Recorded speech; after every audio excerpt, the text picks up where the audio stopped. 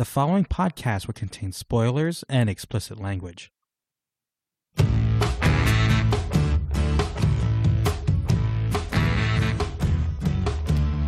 Welcome back to the Other Wrestling Show. My name is Joel, and I'm joined by Mike, and we're going to give a little preview of AEW's Double or Nothing 2022 pay-per-view. Mike, how are you? I'm good, dude. A little tired, but yeah, excited. It's 3 years of AEW, man. We've had 3 of these about, so it's kind of interesting to be able to look back at these previous cards and kind of see where everything was 1 year, 2 years ago. And yeah, I will say, this pay-per-view feels weird just from the matches that they have going on, kind of the storylines that they've been building. I feel very mixed about Double or Nothing right now in terms of my excitement level, which I don't think has happened for me for any AEW pay-per-view. Maybe like individual shows, but like, I don't know. I'm not concerned because like we know that the in-ring work is going to be great. Like it's AEW, it's always going to be. But there was some weird an all decisions out where you said something similar. There was a Full Gear where you said something similar. I don't know. Yeah, well, I've heard these words before. You've heard these words before? I'm very consistent, yes, I guess. Yes, I don't know. I will. Okay. Well, we'll get into it in the preview, and we'll kind of talk about the things that I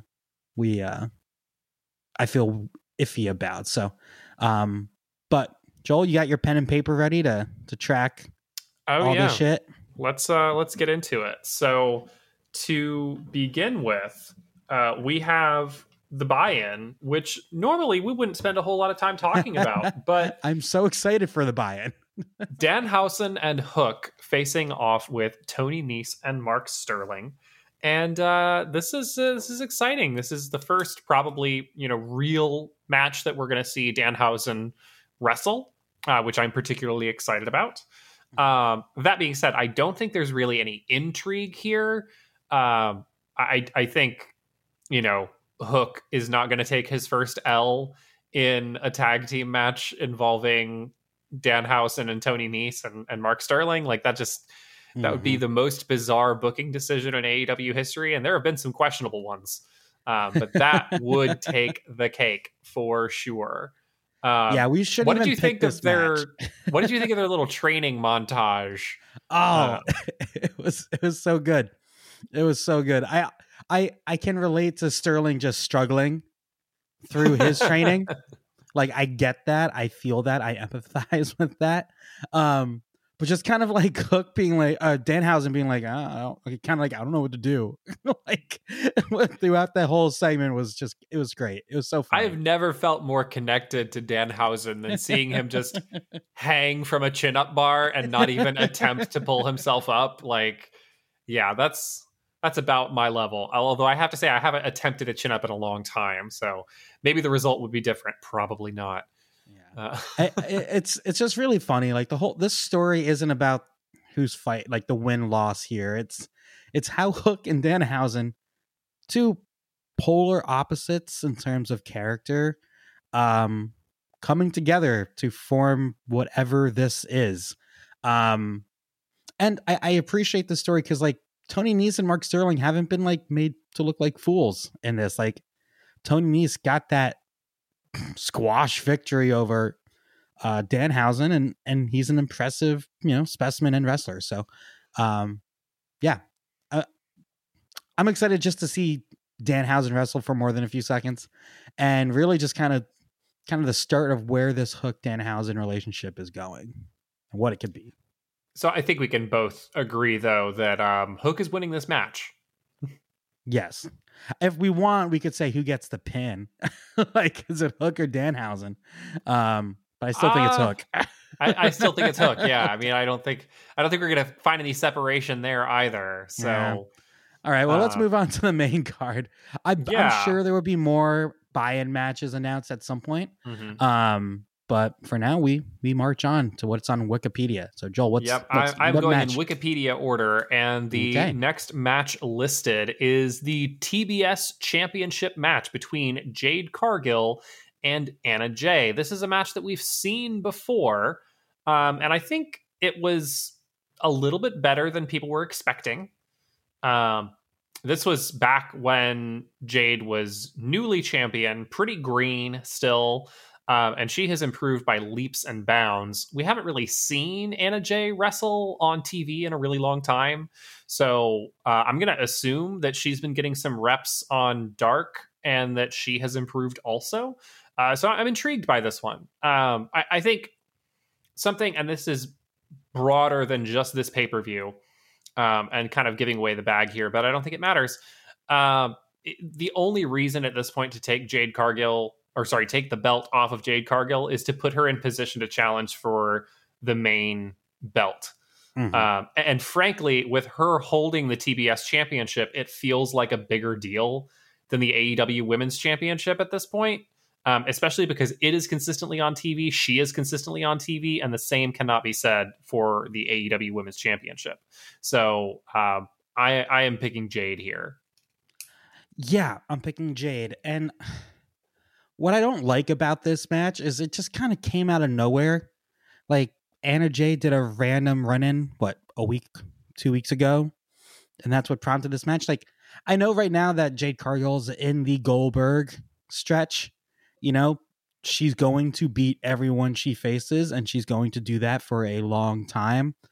But that doesn't mean we can't get a little more meat into a championship match like this, a story like this. Frankly, I'd rather not have the match on the card when it's kind of thrown together. Why should we care about this? The only thing I can think of is Jade extending her championship streak. But yeah, I mean, I care simply because Jade is in the match. Yeah. I think that's the level that she's at for me. And I think it feels like Tony's looking over the pay-per-view card. And it's like, oh shit, Jade Cargill's not on this. Like, one of the biggest stars in my company is not on this show. I need to fix that. And see, Jade right now seems like someone that, like, you could do the old WWE. You give her a segment on the pay-per-view. Have Agreed. Some like local celebrity come out, like Oakland Raiders players or something like that, and you just have Jade come out and just like shit all over them, like just. Who are the Oakland Raiders? Sorry, the Las Vegas Raiders. Did I say the Oakland Raiders? You did. The Las Vegas Raiders. But have a local celebrity or have some sort of guest, at the show, and or even run just them have down. Her in the baddie section out there watching the finals of the Owen. There are ways to incorporate her into the show, and she could have a little segment like you're talking about, without, going out there for what is probably going to be a bit of a squash match. I don't see this being a terribly competitive affair. That being said, because we haven't seen Anna Jay wrestle in a while, I am excited to see, what her development has been like when she first started. And I think like the first match that she wrestled in AEW was like her 4th or 5th match ever. And at the time it was like, wow, for being this new to this, you're really good. And she has continued to grow and develop as she's spent time in AEW, and she's been around for a couple of years now. So, I'd like to see how far she's come along. And so I am looking forward to that, but I don't see this as being a match with a whole lot of intrigue. I think we can probably move on unless you have anything else that you want to. Yeah, we can move on. We're both picking, Jade. Card, so. Yep. All right. So this is the first match where I'm going to write my pick down instead of announcing it, because I think this is the first one where we might have a different idea here. And it is Samoa Joe versus Adam Cole, baby. So looking at the quarterfinals, not the qualifiers, this feels like the right finals, if that makes sense. Like, yeah, I really wanted Swerve Strickland in the tournament, but seeing what he's been doing, I'm totally fine with him not being in the tournament.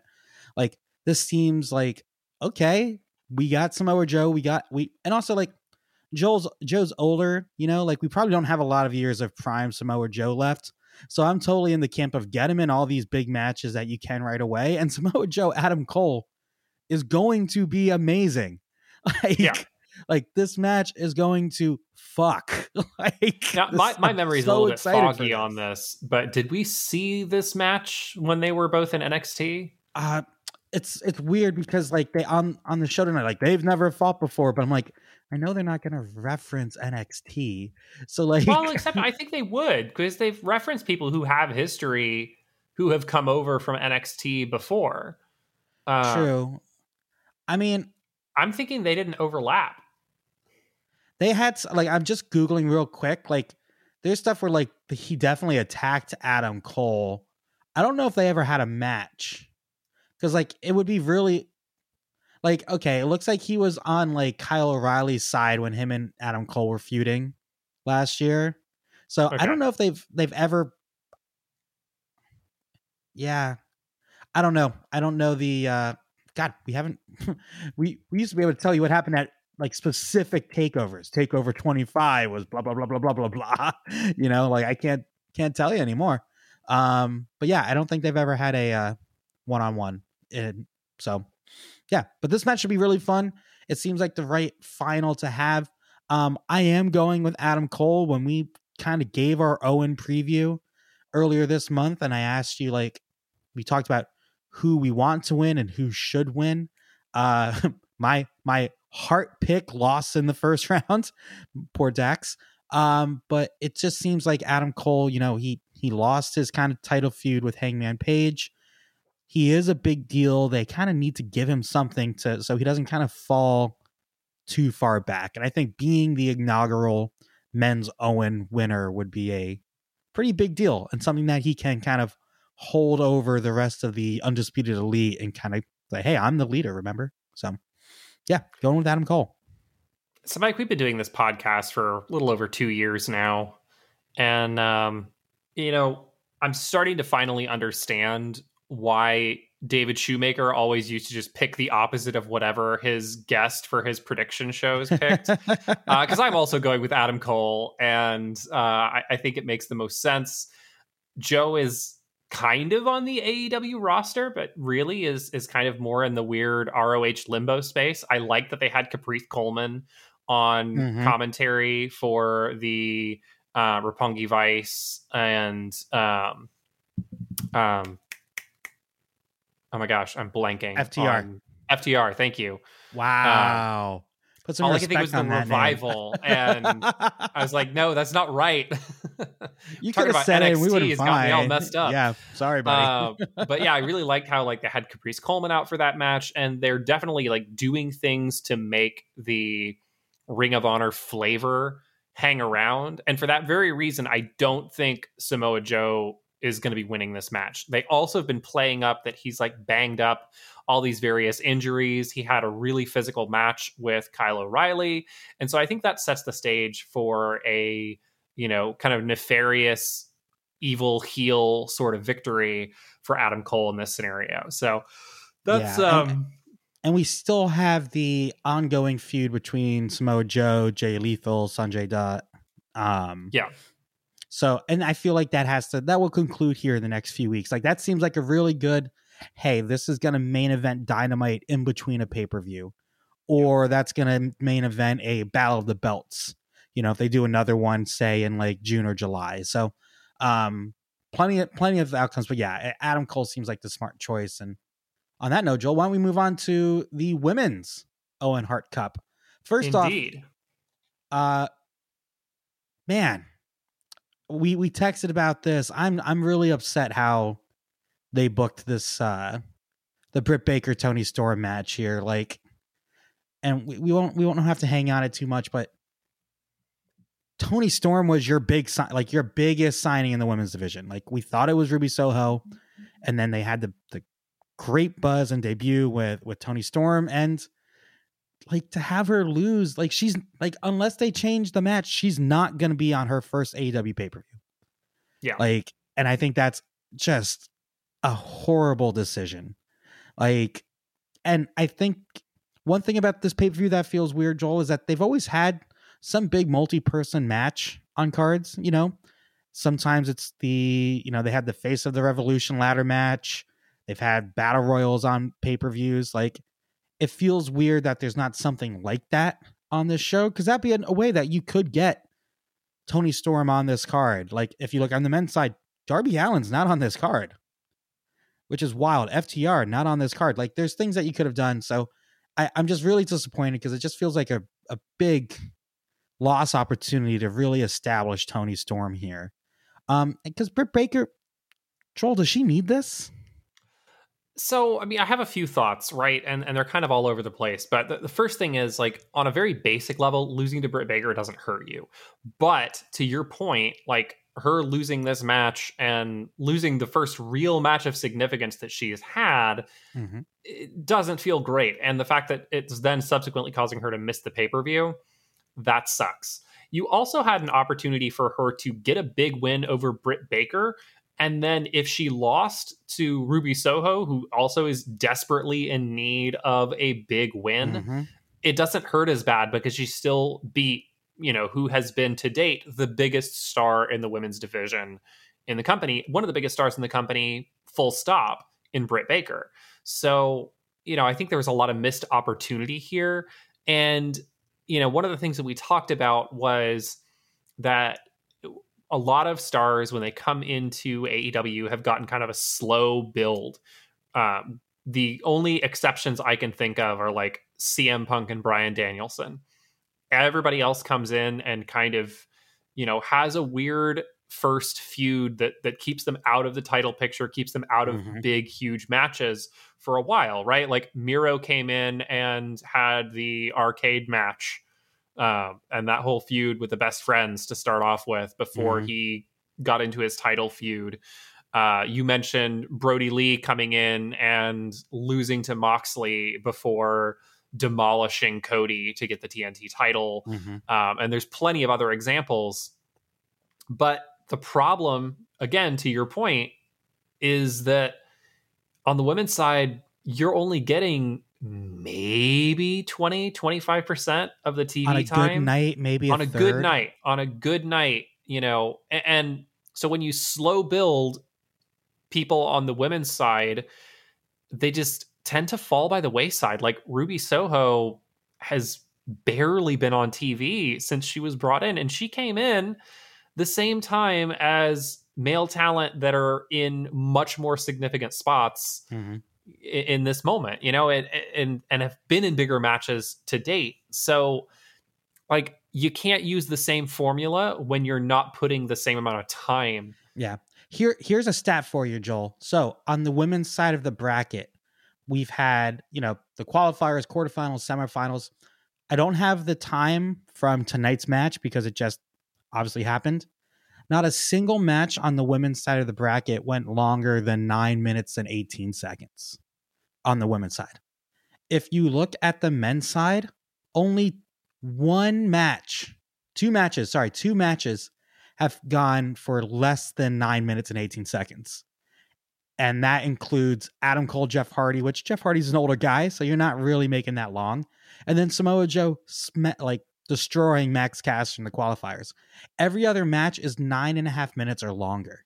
So like every match in the women's and on the men's side of the tournament has gone longer than all of the women's matches. So it's like we are excited for these tournaments because they're showcases. You don't need a story. You don't really need a story.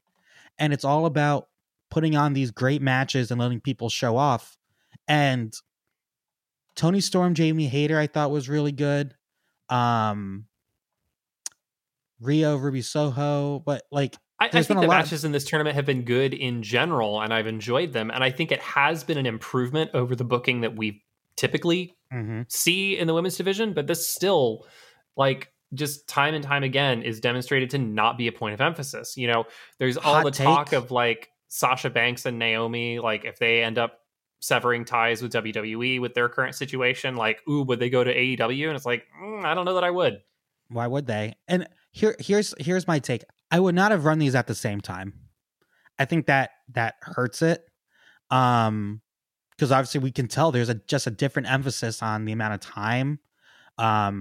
Also just like the level of stars. Like the side of the bracket that had Toni Storm, Jamie Hayter, Britt Baker, Maki Ito, I feel like just blows the other side of the bracket out of the water. with Riho, Ruby Soho, Red Velvet, and then Chris Statlander, which the whole Hikaru Shida thing was super weird too. Why she was removed from the tournament. Like, yeah, we never really got a clear answer if that was like kayfabe or not. I don't think it was. I mean, I think it was legitimately a travel issue with her coming back from Japan and not being able to make it in time for their like medical checks. Yeah. I mean, Shida is someone who I wanted to bring up here just briefly, and then we'll move on because we've spent too much time on this already. But like, Shida's over in Japan working like 40-minute matches.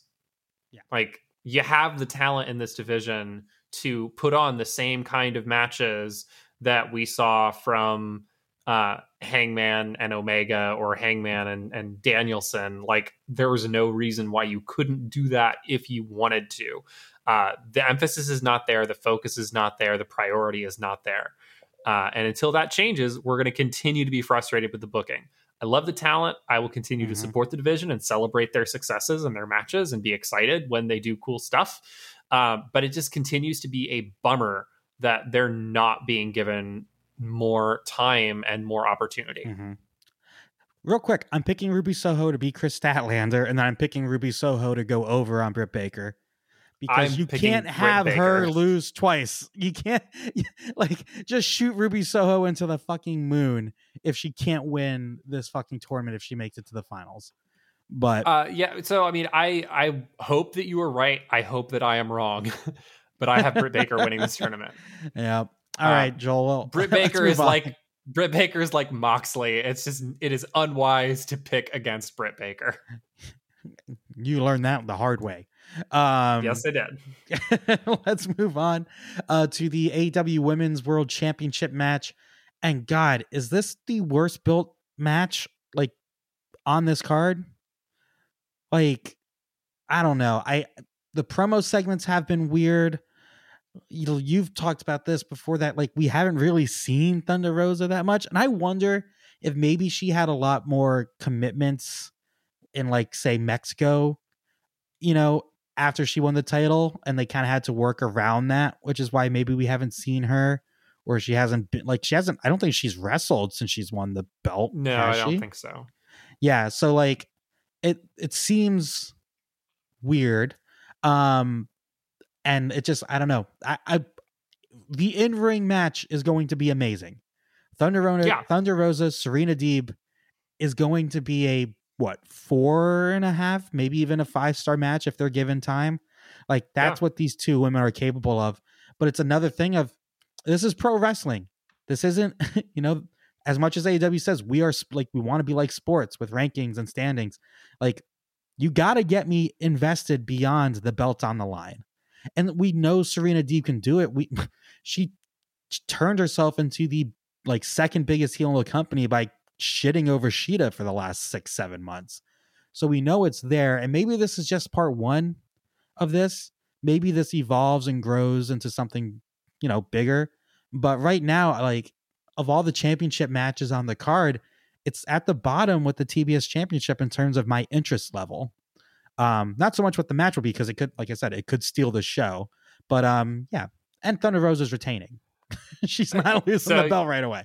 Yeah, so I also have Thunder Rosa winning here, and I just want to kind of echo the sentiment. Like, her booking since she got the belt has been dog shit.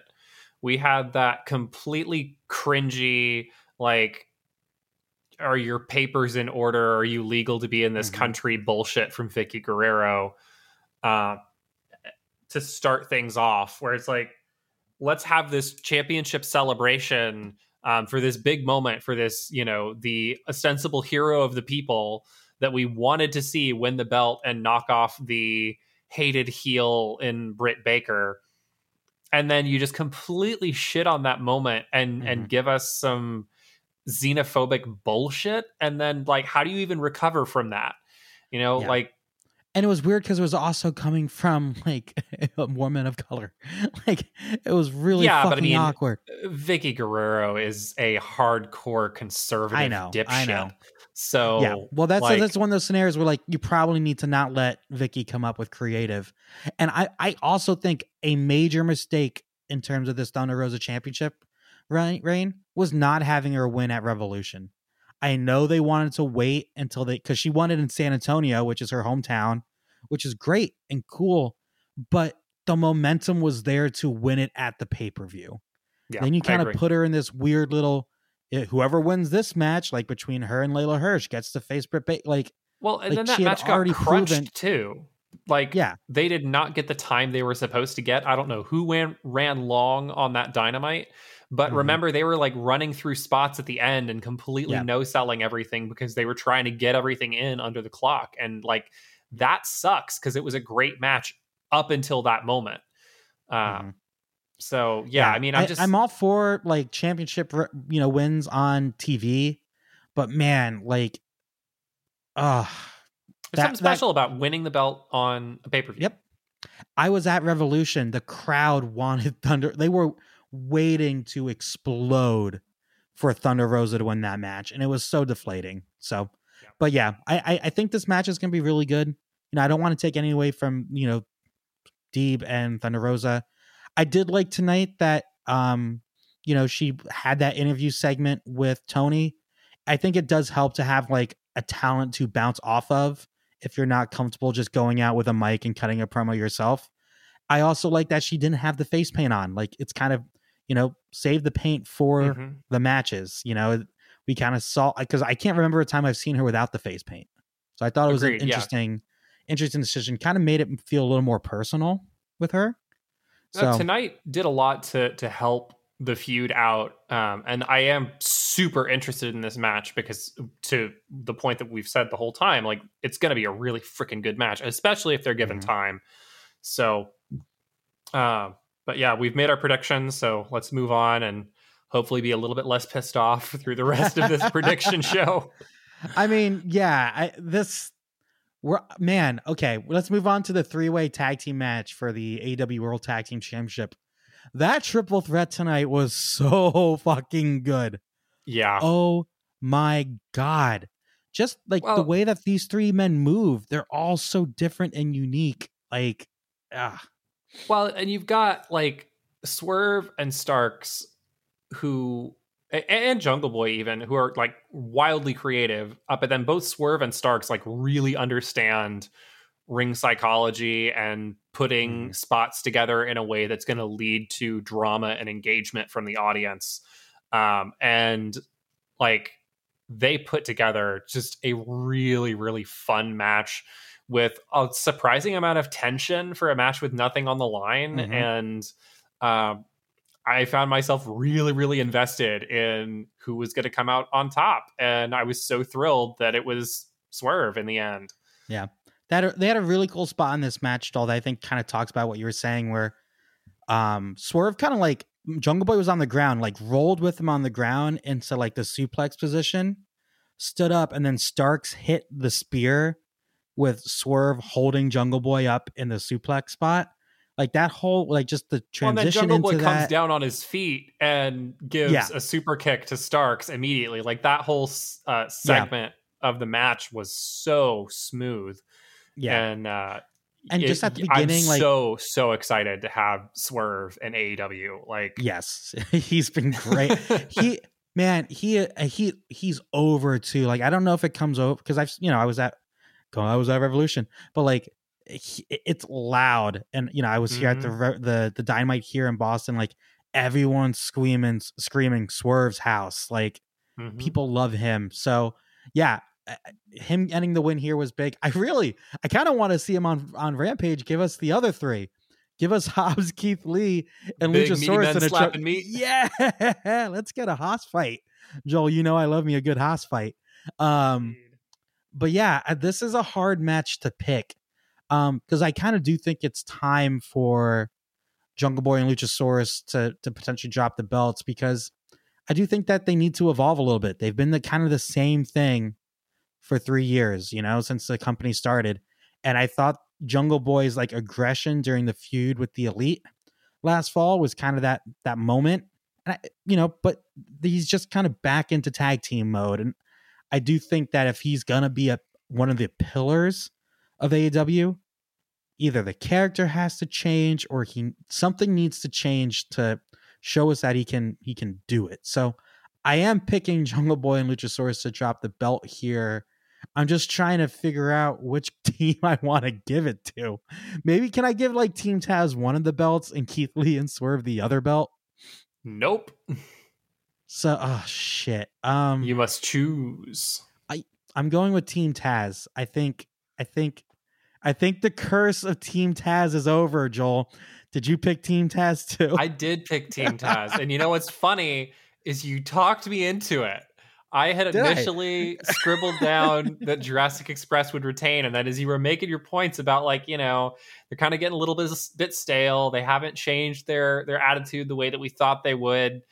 I still think there's a chance that they retain here because, like, if they lose, there aren't really the seeds in place to, like, spin off into something else for them. You have Jungle that Christian Cage story waiting. It's waiting. Well, yeah, but they've kind of moved away from that a little bit. It's always there, Joel. You don't know Christian Cage like I know Christian Cage. He's always ready to turn on you. I mean, I know that, but anyway, I'm going to stick with what I wrote down, which is Team Taz, despite the fact that we still only disagree on one match. So that's great. I'll say this. I do think Team Taz could be a transitional champion because I do think that FTR having all three of those belts at the same time is something that would be they got to go get business. The New Japan belts, though. They're going to be busy for a while. Maybe. So, but yeah, the joke of Team Taz always loses is not holding up anymore. They just had to get rid of. They had to get rid of Brian Cage. Big loser. I think it has more to do with Hook showing up than anything else. Because that whole stable is over by association. Mm-hmm. I am so excited for this match, though. I think this is the match I'm looking forward to the most. That usually is how it goes for me, Joel. Like, I'm always excited for the tag team match because it's still, I think, what AEW does best consistently. Like, we've had up and downs in both the women's and women's singles division. Have there really been any downs in the tag division? No. No. So I'm excited for this match. Speaking of tag matches, Joel, what the fuck's an Anarchy in the Arena match? I don't know. I think it has something to do with the Sex Pistols. Second, Moxley did this whole thing. Oh, we don't do that sports entertainment shit. How is this different from Stadium Stampede if they don't tell us what the difference is? I think because they're going to be inside of the building, right? They're not going to be in a stadium. They're going to be in the ring, and there's not going to be any rules. That's the only thing that I have gathered thus far is that there's no rules. You don't die. Is it the like they just need to make this like an Inferno match because Jericho keeps setting people on fire. I was gonna say Sid from Toy Story. I need Jericho to come out in full on Mario cosplay and just chucking fireballs at everybody. I mean, he keeps calling himself the Wizard, and he's got to be careful because we know his wife was at the January 6th rally. We don't want him to become the Grand Wizard. Like we're gonna be teetering on some really bad shit, Jericho. Sorry. I listened to a podcast about the KKK this week, so I'm all messed up. It's a really dark history. But the thing that makes me excited about this match is that we have Danielson and Moxley in this match. Like, what made the Stadium Stampede, like the first Stadium Stampede match, so fun, I think, is just the amount of creative wrestling minds in that match. You know, we had the entirety of the Elite, Matt Hardy, Chris Jericho, when he was, super hot here in AEW as the first champion. Like, I think that, spicing it up, doing something a little different than Stadium Stampede, but including these wrestling savants or, wrestling minds like Danielson and Moxley. And William Regal's going to get involved somehow. Somehow William Regal's going to put someone in something and break their legs. So, yeah, this is fun. This seems like a match that you would say like the good guys would win, but it's Jericho. Like, I know, like, I don't know. I want to pick the Jericho Stadium Stampede? No, but I just feel like the way that this feud has been going, that they're gonna put these sports entertainers over the wrestlers, and they were gonna win. They were gonna win Blood and Guts, except we'll throw him overboard if you don't quit. So that was dumb. And then they threw him off anyway. You bastards. I'm picking the Jericho Appreciation Society. All right, solid. I am picking the Blackpool Combat Club because I don't see Danielson and Moxley losing. Well, that's the thing. This match can be weird. They don't have to be involved with the finish. It can be wild. And the only I don't think we even know if anybody's going to win this match. And that could be it too. We both take L's. I look at this. I'm like, what's the purpose of the Jericho Appreciation Society? It's the same thing as the original Inner Circle. It's the same thing as Evolution. It's to help get the younger guys over. Not Jake Hager. Fuck Jake Hager. I'm talking about the other three young guys. And I think them getting a win over all these legends where it doesn't have to be a one-on-one match. Like, yeah, you don't want, Angelo Parker beating, Danielson. But if you can have them say, hey, look, we beat all these legends over there managed by William Regal. So I don't feel good about this. I don't feel good about this pick. Because now I'm realizing, we don't want the Blackpool Combat Club losing this early either. Fuck. Yeah, whatever. Put me down for Jericho Appreciation Society and we'll figure it out later.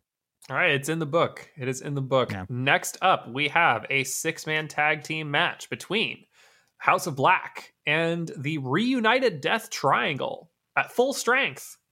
How many times has Death Triangle reunited to reach full strength? Like, fuck. Like, I get it. Pac lives overseas. Phoenix has gotten hurt. But, like, I don't really care about Death Triangle anymore. I care about the Lucha Bros because they're awesome and put them in my tag division and I'm a happy camper. Let me have some singles matches for titles. Great. And also, like, they kind of did this match, except it was with freaking Redbeard at Revolution. So I don't know. This feels weird that this story is still going on because it seemed like it had to stop for a while. And I really don't care. I know it's going to be fun, but I don't care. I mean, I'm really digging what House of Black is doing. I've really enjoyed their segments. I think they're an interesting collection of wrestlers because, you've got Brody King, who is just a freak athlete. Mm-hmm. Like the way that he moves at his size, his combination of power and agility and just his stature, like he's such an imposing figure. And then you've got kind of the Phil Jackson Zen master of the group in Malachi Black. We need more Zen master references on this podcast. And Buddy Matthews, being Kenny Omega Light. And it's just a fascinating combination. And then you flip it over to the other side. You've got Evil Penta. You've got Angel Phoenix. And then you've got the Bastard just doing whatever he wants. I mean, this... just being a bastard. This match, I think, is going to be a lot better than anybody thinks going into it. In part because I think it's going to be short. I don't think this match is getting a ton of time. And AEW always over-delivers on these random 6-man tag matches that don't mean anything. It's like, let's just go out and tear the house down. The one at the buy-in was really fun at Revolution. Like, it was a fun, chaotic little match. I'm just more so of, it just feels like the momentum of this story has faded, especially because you had Phoenix and the Owen just like 2 weeks ago. Wasn't really involved with this. And I was really curious, like, nothing ever really came of the Julia Hart stuff from a few weeks ago either. Like, I want to know, is Julia Hart going to, like, come out, have her face completely look like the Two-Face and just fuck shit up? So, yeah, I don't know. I am picking House of Black. Seems like the heel faction needs the win here. Because I could easily see, like, Malachi Black being a contender for the AEW Championship over the summer. Like, he seems like someone that you could put into a story, either could even be a pay-per-view match. But I feel like, get them their wins, and if Hangman Page loses, have House of Black come after him. That'd be a fun little try to corrupt him. So I'm going with House of Black. And I think you are too, probably. I actually picked Death Triangle here. Oh, yay. You saved me with my Jericho Appreciation Society pick. I am a sucker for Angel Phoenix. So the white gear, and then he's got, Penta doing his whole Oscuro dark character thing. I dig it, and I'm totally into what they're doing. So I'll pick the baby faces in this scenario. All right, next up, a match that I'm not excited about, and that feels weird. Bucks and Hardys. This feels like buy-in material to me, which is really strange. A few things. The build has been weird. Like, I texted you, I'm like, last week, I'm like, oh yeah, Jeff's going to lose Adam Cole, and that's going to set up this Young Bucks Hardys match. Like, I feel like the Owen has been a little bit of a detriment to building this card, because they've had all these stars in the tournament who are also like involved in other now major matches at the pay-per-view. So like, if you had maybe a month longer to build this, and also Tony Khan owns the Ring of Honor library. They had matches in Ring of Honor before the Hardys went back to WWE. Like, you could hype us up with some of their previous matches. And like, we know for a fact, like the Hardys tonight said, you've never beaten us. Bullshit. We know they beat you, because they beat you in that ladder war before you went back to WWE. So it's just weird. Like, and also I think for me, Joel, one of the issues that I have with this match is I just don't think the Hardys have it anymore. Like, Jeff has kind of surprised me the last few weeks in his singles matches in the Owen. Like, even his match with Adam Cole, I thought, like, okay, this isn't usually the type of match I would see from a Jeff Hardy, but he did really well. But I just don't know if they have what they have it. And this seems like another way of like, hey, Tony, the Young Bucks aren't on the card. How do we fix this? Like, well, I mean, I think there are a lot of people who still think of this as a dream match, and I think it was a dream match when it happened. Well, how long ago? 5 years ago, 5 years 2017. Ago? Yeah. Yeah. We were in Orlando. It was a dream match 5 years ago. And had we not been going to NXT TakeOver that night, we would have been at that Ring of Honor show. I don't regret going to that TakeOver, though. That was a fun TakeOver. No, not at all. And it was in Orlando and not in Fumbuck, Florida. Yep. So, yeah. So it's one of those things now. It's, we haven't seen it on a major wrestling company. So that's, I think, the difference here is like, hey, yeah, it might be a little and you know what? Like, it's a tag match, but it could easily the night before or the day of be like, hey, the Hardys requested this be, a hardcore match or a lights out type of something like that. So they can make it more of a kind of train wreck than a tag match. Cause I just don't think they can do it anymore in a traditional tag setting. And that worries me. I mean, we'll see, right? I wouldn't put it past them to absolutely sell out, empty the tank, and put on a great match. And I will say, Matt looks in way better shape than I think at any point in his AEW run. Jeff Hardy, like, yeah, he looks, he's an old man. He's in his, 40s now? He looks like he's Jeff. But he looks like Jeff. He's looked like that for years. Yeah. Like, so, like, it's one of those, it's a match that I'm like, it's going to be a cool moment to see them in the ring together. And then anything else they deliver, I'm looking as like a cherry on top. Yeah. I mean, it's just a weird situation because I'm kind of bored with both teams. So like, I don't feel any kind of investment. And I think it's probably going to be pretty prominently placed on the card and probably get more time than it should. And that kind of bums me out because this is a jam-packed card. And, it's interesting you said you're bored of both teams because I too have felt a little bored with the Young Bucks. Similar to like, yeah, they had their heel turn last year and then they were kind of diabolical, but like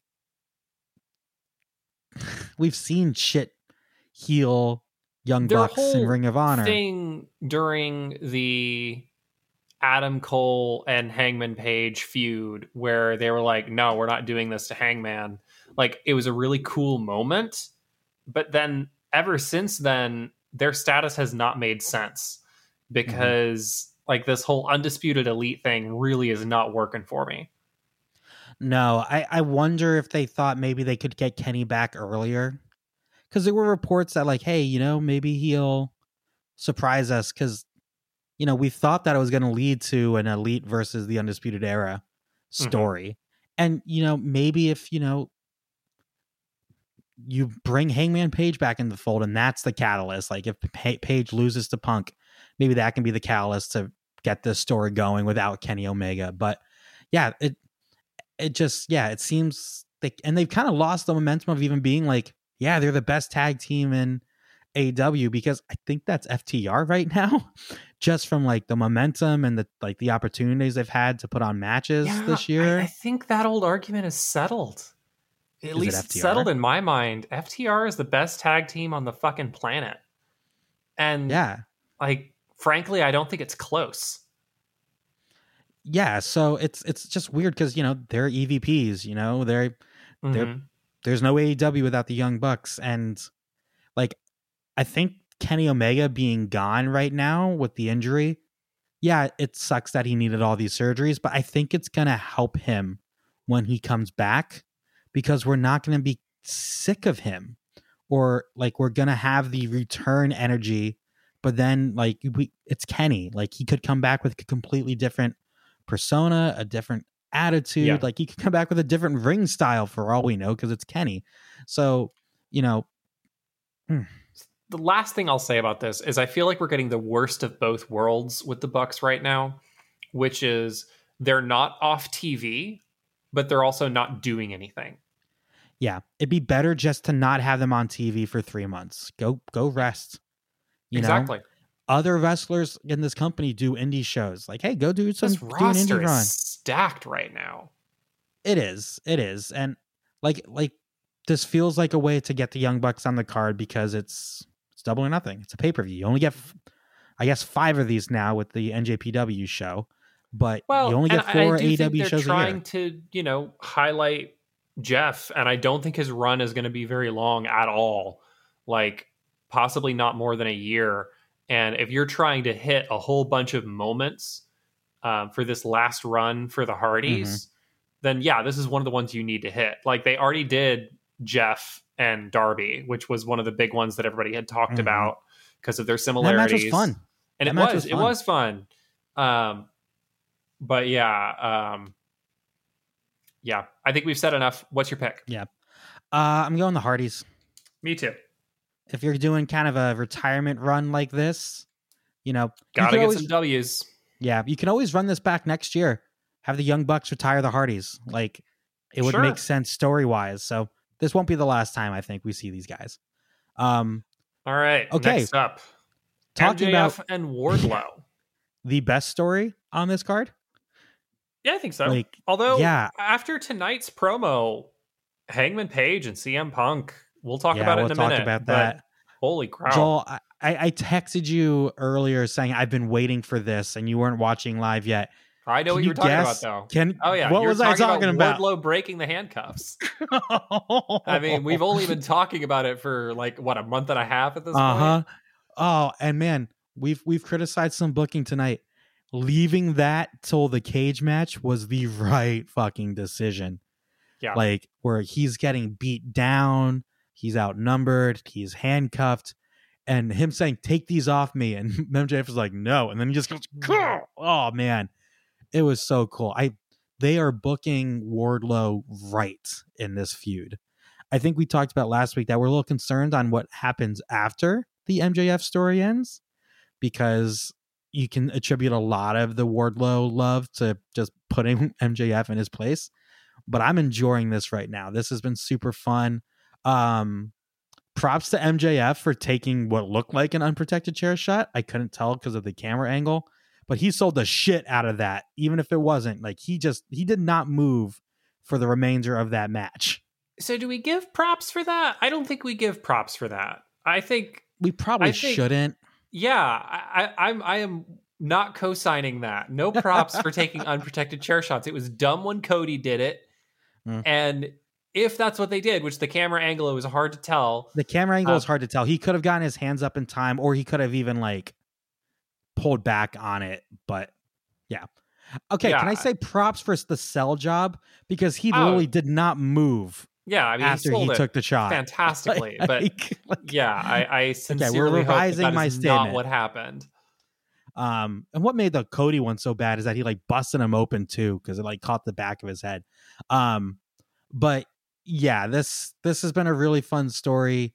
Just kind of the contrast with the Cody Rhodes story too. Like Wardlow last week, no selling the strap shots when Cody was like, we thought Cody was gonna die as he took his strap shots. It's been a really fun story, and it's kind of like MJF's a supervillain. He has a formula, like he has a routine. This is what MJF does. So yeah, and you can't pick anyone but Wardlow. Yeah. Like, because the whole stipulation is Wardlow will be permanently banned from signing with AEW. It would be funny if he's like, okay, I work with Ring of Honor now. But yeah, you can't have Wardlow lose this match. MJF will be fine. I think MJF is incapable of being hurt by a loss, because what he brings to the table isn't so much wins and losses. It's he puts people over by being such a shit heel. You know, it's interesting, and it's wonderful. Because you say that, I've said that, but I think part of what makes that effective and makes that true is that he is protected. He hardly ever loses. That's true. I think if he lost a bunch, we would start to feel differently about it. He also doesn't wrestle that much. That's true. That's true. Yeah, but he can afford to lose in spots like this because he hardly ever loses. Mm-hmm. It's kind of the same thing with Jericho, honestly. Like, he's lost in a ton of his high-profile feuds in the big match at the end of the feud, but he's able to do that and absorb that because he's winning all the rest of the time. And I think that's kind of one of the decided differences between AEW booking and the other wrestling company, where, you know, the whole 50-50 booking just completely prevents you from making real stars. Mm-hmm. So, you know, I think it's important that he wins most of the time, but I agree this is a match that he's got to lose because, you know, the fans want to see Wardlow unleashed on this division and on this company. And like his moment where he was standing tall on top of the cage, pointing at MJF on the stage, that was so cool. Yeah. I love that. There's only one person I want Wardlow to challenge after this feud is done. And Joel, that's Jade Cargill. let those two just freaking destroy each other. He ain't ready. He ain't ready. Yeah, he ain't ready for the baddies. Yeah, I thought you would get a kick out of that. Jade Cargill would destroy him. I love Wardlow, but he'd be left laying in a pool of his own blood. I mean, a triple threat match between Jade Cargill, Wardlow, and Hangman Adam Page, I think would be your death. I think you would just cease to exist. the three people that I am decidedly behind the most in this company. With Danhausen as a special guest referee. Very nice, very evil. Very nice, very evil. Let's move on to the main event. Yes, we have proceeded inexorably to the main event, and I'm scared. I'm scared, and Joel. I'm nervous, I hate it, and I don't have warm, fuzzy feelings about this. But before we get into talking about the pay-per-view match, let's talk about the promo from tonight's Dynamite, because I feel strongly that this is the best Hangman Page has been on the mic. Oh, it's so good. Just his delivery was excellent. Yep. And it's kind of this, like, his whole thing is, I am saving AEW from you, basically, like CM Punk. I am saving this company that, hey, this Hangman Page was there since day one. He's one of their first, signings announced. He's headlined multiple pay-per-views. He's had match of the year matches with AEW. He's the champion. And it is, it's something we've talked about as fans. How do you handle AEW when you're bringing in all these outside stars, and how do the originals or younger or AEW lifers respond? And CM Punk has gone through a lot of those guys. He's gone through Darby Allin. He's gone through MJF. He didn't, that feud was a 50-50, but he still fought those guys. And right now, really the only big, original guy other than Kenny Omega right now is like Hangman Page. And I can see, like, we've been wondering for weeks, why is Hangman Page so agitated? Why is Hangman Page so angry? And he's like, I'm not going to let you take away what I've busted my ass and worked way longer and harder for because you're CM Punk.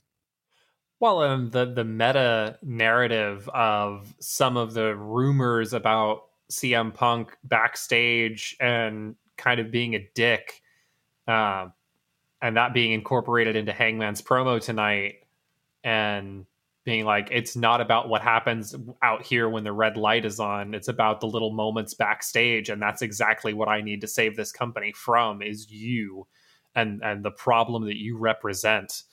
And then taking a shot at him about being like, you pretend to be about workers' rights, but like it's not real with you. And like, I feel like Hangman Page is someone that a lot of us as fans put a lot of hope in, as like, pro wrestling is a shit industry and there's a lot of shit people in it. And so many times as a fan, you'll start to like idolize somebody and then you find out that they're a complete piece of shit. And it's really tough then to find somebody that you feel comfortable like really getting behind and like emotionally connecting to. And Hangman Page is one of those guys that you can be a fan of and feel really good about, because like, I don't think he's never going to make mistakes, but I feel confident that if and when he makes a mistake, that he'll apologize, learn from it, and do better moving forward. And that's like the mentality that he has, because I think he's like actually a good person. And as silly as that sounds, like that shit matters. And it's one of the reasons why I am such a huge fan of his. So yeah. I have expected CM Punk to be like, it's not personal. I know this wasn't his story, but it's what's best for business. Like, he was towing the line of basically saying, like seriously, like that's what he was leaning into here. Cause it's basically like, hey, it's not personal. It's not personal. What's always followed by the phrase, it's not personal. It's just business, kid. It's just business. And that's the CM Punk side of this is CM Punk was brought in because it was good business. The CM Punk return, remember, it was Rampage, it was All Out in Chicago. Like, they built the whole basically month of August and September around a returning CM Punk. It shook waves in the wrestling industry. It was talked about on The Athletic, SI, The Ringer, like big media companies were talking about the return of CM Punk. And you can, these future success of AEW relied on CM Punk, maybe even more so than Hangman Page, just from what it means for the business side of things. Like, when Tony goes to the negotiation tables in a few years for the new TV deal, he's going to tout. In a few days? A few days, yeah. He can tout like, hey, look at the numbers CM Punk brought in. Look at all the merchandise sales. Look at the gate sales. And I love Hangman Page, but from a global wrestling business, he's not that draw yet. And that's what makes this so amazing, because Hangman Page could definitely be that. He has no ceiling on his potential. Like, he could be the best wrestler of all time. He's that damn good. But we got someone on the other side who has been that and done that. And I was kind of so on this story because it kind of seemed weird. It got off to a rough start because Hangman Page wasn't there due to COVID, and they kind of had a few weeks before they came face to face. But I'm all in on this now. This is fun. Well, and tonight kind of flipped it back to Punk being the heel and Page. Like, you're going to shake my hand. You're going to shake my hand. Well, and even beyond that, being like, hey, all of this is here because of me. Like, no, the fuck it isn't. Like, well, yeah, the road you're on, I paved, like, right. Like that whole thing. Okay, but you weren't alone, right? CM Punk didn't single-handedly build the indies. Like, there's another guy in the company right now who has just as much, if not more, to do with that than CM Punk, and that's Bryan Danielson. Yeah, but that's the thing, man. Heels. Exactly. Heels. And that's the thing is, like, as soon as he started talking about that, like, you know, I cut down the trees that, you know, provided the lumber. Like, that whole line of, like, this is all here because of me. Like, that's like ultimate heel shit. And that he was so, like, calm and dispassionate the whole time. Like, it really flipped back to where I had thought that Hangman Page was going to go into this as the heel and Punk was going to be more in the babyface role. And I think we flipped right back to Punk as a heel, fuck Punk, and go Adam Page. And, you know, it's a battle for the soul of AEW. Yeah. Fun little fact. The pipe bomb was 11 years ago in the same arena in Las Vegas. Off by a month, but I found it fun that they referenced that. Like, Las Vegas has big, you know, sentimental reasons for me. So, yeah, because you have one of the greatest promos of all time. Joel, you mentioned you're scared that Hangman Page is losing the belt, and you should be, because CM Punk is walking out of Las Vegas as the new AEW World Champion. I'm sorry. I've said for months, I've said MJF will be the one who takes it off of Hangman Page. Kind of like how I thought Hangman Page was always going to take it off Omega. Plans change. Punk will be your champion, who will then drop it to MJF at All Out in Chicago in September. Book it. I'll just go ahead and book the damn territory while you're at it. Book the damn territory. Kind of put myself over. So I, of course, am contractually obligated to choose Hangman Page in this match. But I wouldn't be able to look myself in the mirror if I did not choose Hangman Page in this match, because sometimes you just got to go with your heart, regardless of what your head says. And this is one of those times. And I hope that Tony goes with his heart as well. And I hope that the crowd in attendance goes with their heart, and that we have a crowd that is cheering for Hangman Page. Oh, they were booing CM Punk tonight. For all that is right and good in AEW. We need a Brett Screwed Brett, like, heel Montreal screw job moment in AEW. Like, we need that moment. And honestly, we've talked before, CM Punk, he's great. He might be a better heel, though, overall. Like, there's nothing better than, like, just sanctimonious piece of shit Punk. I'm better than you. I'm preaching to you. And, you know, like, yeah, I don't know. Heel Punk doesn't really work for my MJF story, but I'm just going. I'm CM Punk. He's gonna win it, and we'll be watching it together, Joel, so I can comfort you. I can comfort you and you know, kind of just rub it in your face. I'm gonna win another pay-per-view. Yeah, so comforting. That's it though. That concludes our preview. Any thoughts before we go get out of here? I have one thing, and I kind of touched on it earlier, just kind of the amount of stars who aren't on this show. We've talked about the roster glut right now, but Red Dragon's not on this card.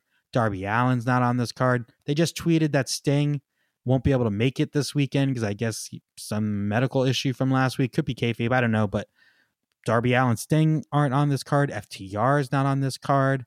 As of this moment, Sammy Guevara isn't on this card, even though I expect that mixed tag match to get added this weekend as well. But yeah, there's a lot of people not on this show, and I don't know, like, if it's good or bad. Might just be, you know, not everyone gets on. Orange Cassidy's hurt, so I guess that's not really a surprise. But yeah, I don't know. We'll see. And Tony Storm's not on the fucking card. So, all right. Let's not start that again. Yeah. All right, guys. You can give us a follow on Facebook and Instagram at The Other Wrestling Show. Twitter at OWS_pod. Joel at The Other Joel. Me at Michael_Randa. You can get your podcasts wherever you get your podcasts. Apple Podcasts, Spotify, TuneIn, Stitcher. We're there. Give us a subscribe. Give us a follow. You can email us at theotherwrestlingshow@gmail.com. And Joel, anything to say before I pack for my flight tomorrow? Join the Dark Order. Join the Dark Order. Remember, everybody, life's a work. Duck the clothesline. and happy wrestling.